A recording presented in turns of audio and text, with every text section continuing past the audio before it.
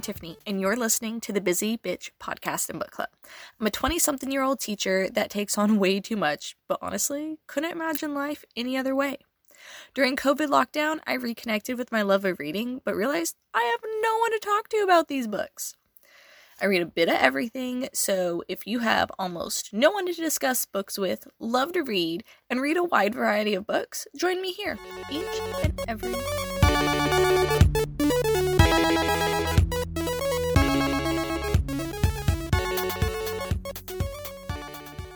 Well, wasn't that something? I have to say that Beta by Jasinda really threw me for a loop.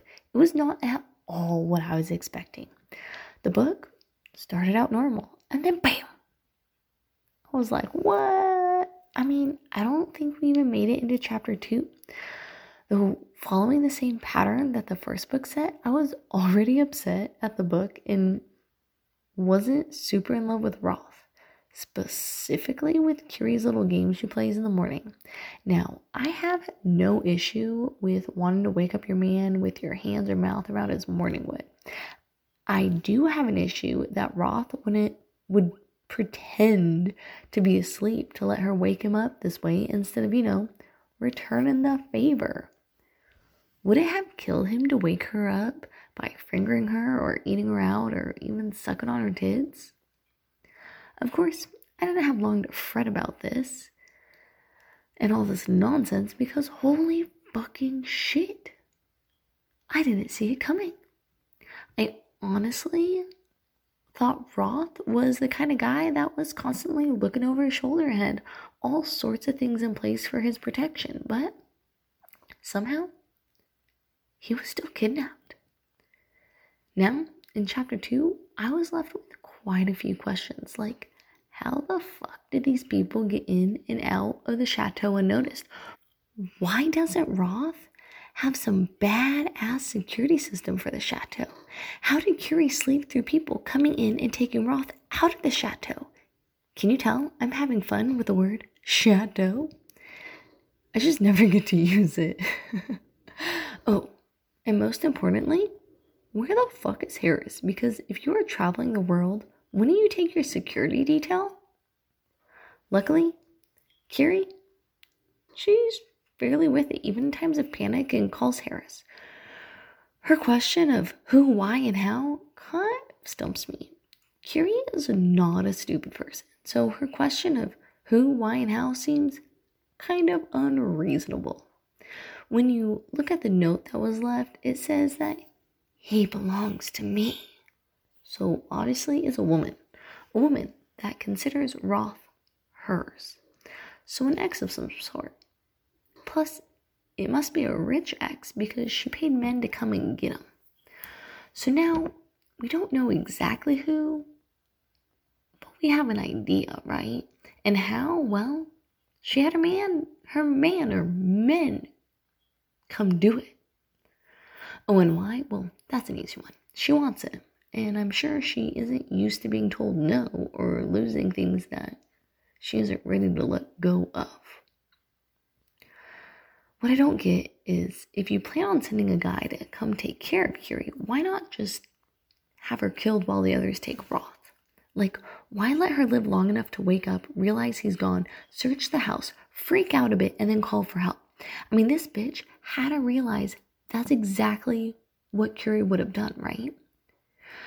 Of course, Curie doesn't get killed when Roth is taken or when the guy comes to kill her even. She got away, because if she didn't, then, there wouldn't have been much of a book left.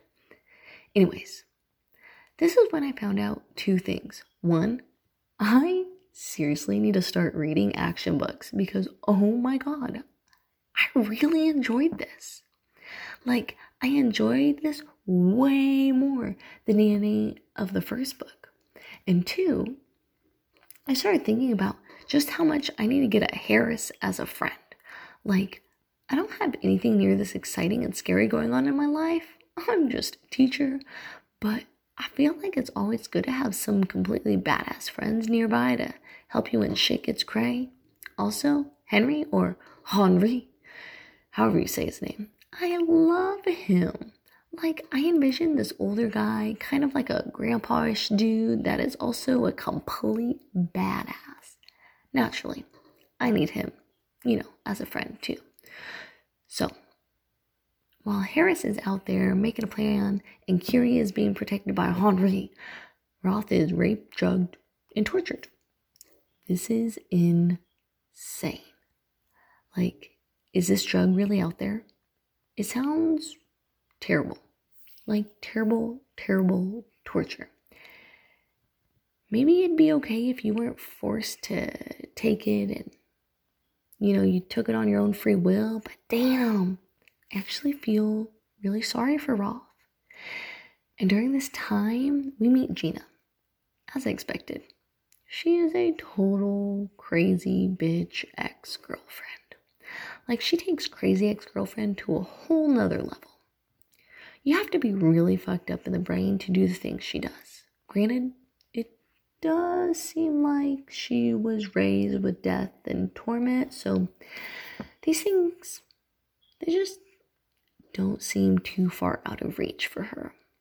In all seriousness, though, what he went through sounds terrible. I don't know how he held out against her, and I don't know how he is anything resembling normal after that.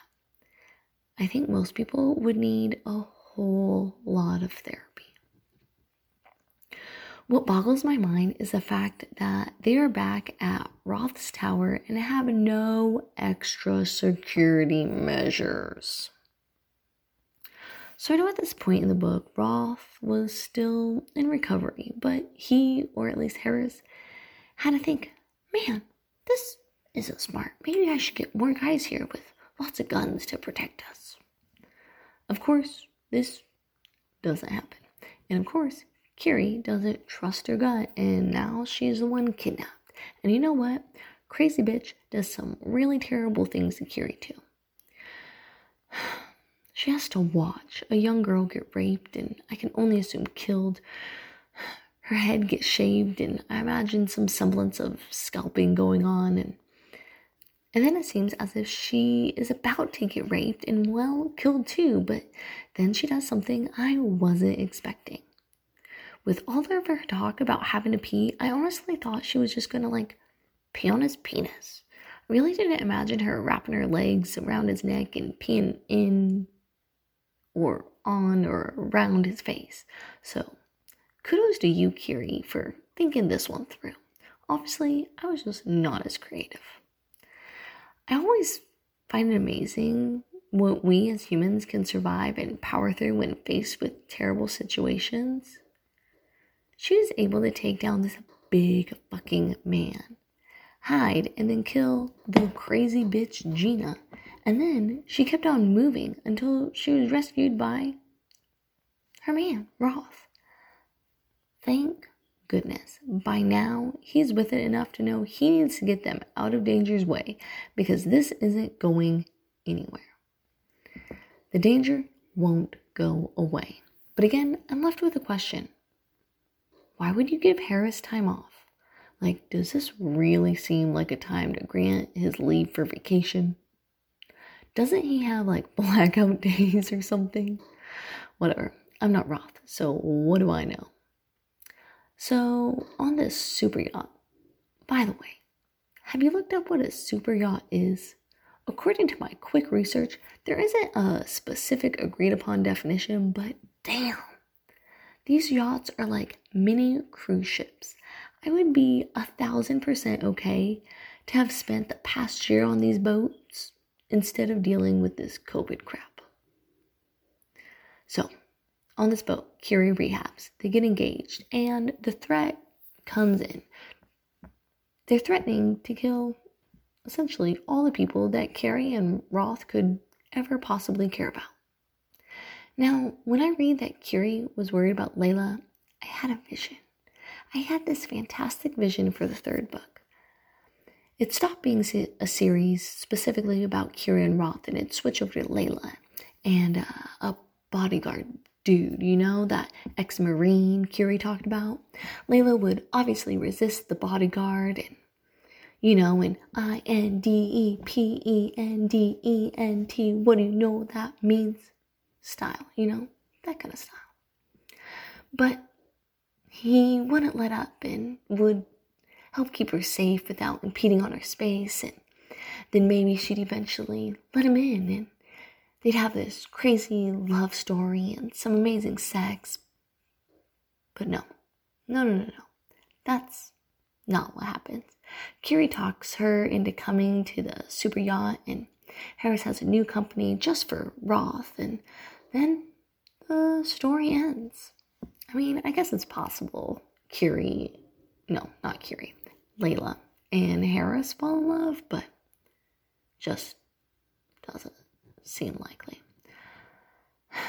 Now, I know there's a third book, but I can't seem to talk myself into reading it. I mean, Curie and Roth are in love. He has gone missing. She's been taken, and now they're on a super yacht. And I know book 3 would be about this battle between Gina's dad, because he can't let shit go, even though he obviously has respect and a self-claimed soft spot for Roth, but I can't. Just can't put myself through a third book of this.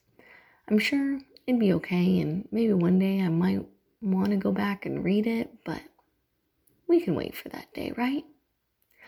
So, thanks to the car chase and such, I was looking for an action-y book without a bunch of sex and a strong female to lead it, which was kind of hard to find. I stumbled onto a Reddit thread where someone recommended Brandon Sanderson's Mistborn, but I couldn't check out that book, so it's on hold and we'll read it at a later date.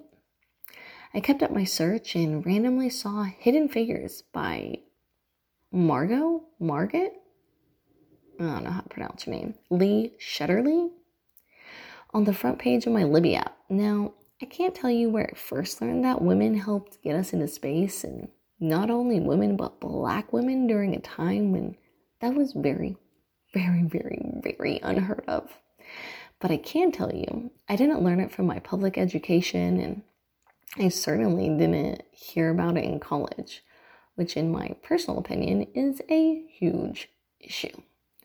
In fact, now that I think about it, maybe I first heard about it while watching the Astronaut Wives Club, which is a really sad fact that a TV show loosely based off of a real event taught me this really important and interesting fact.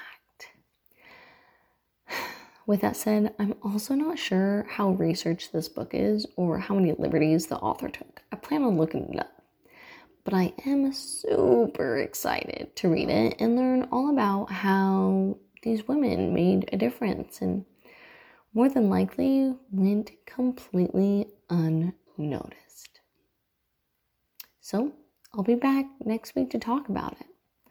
Until then, let me know what you think or any future book recs you've got.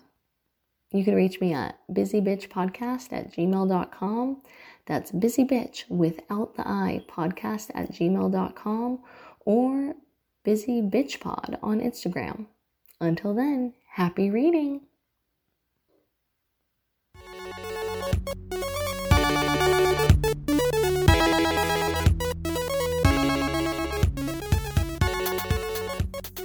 The podcast and podcast image was created, recorded, and edited by me, Tiffany. Music is Voxel Revolution by Kevin McLeod.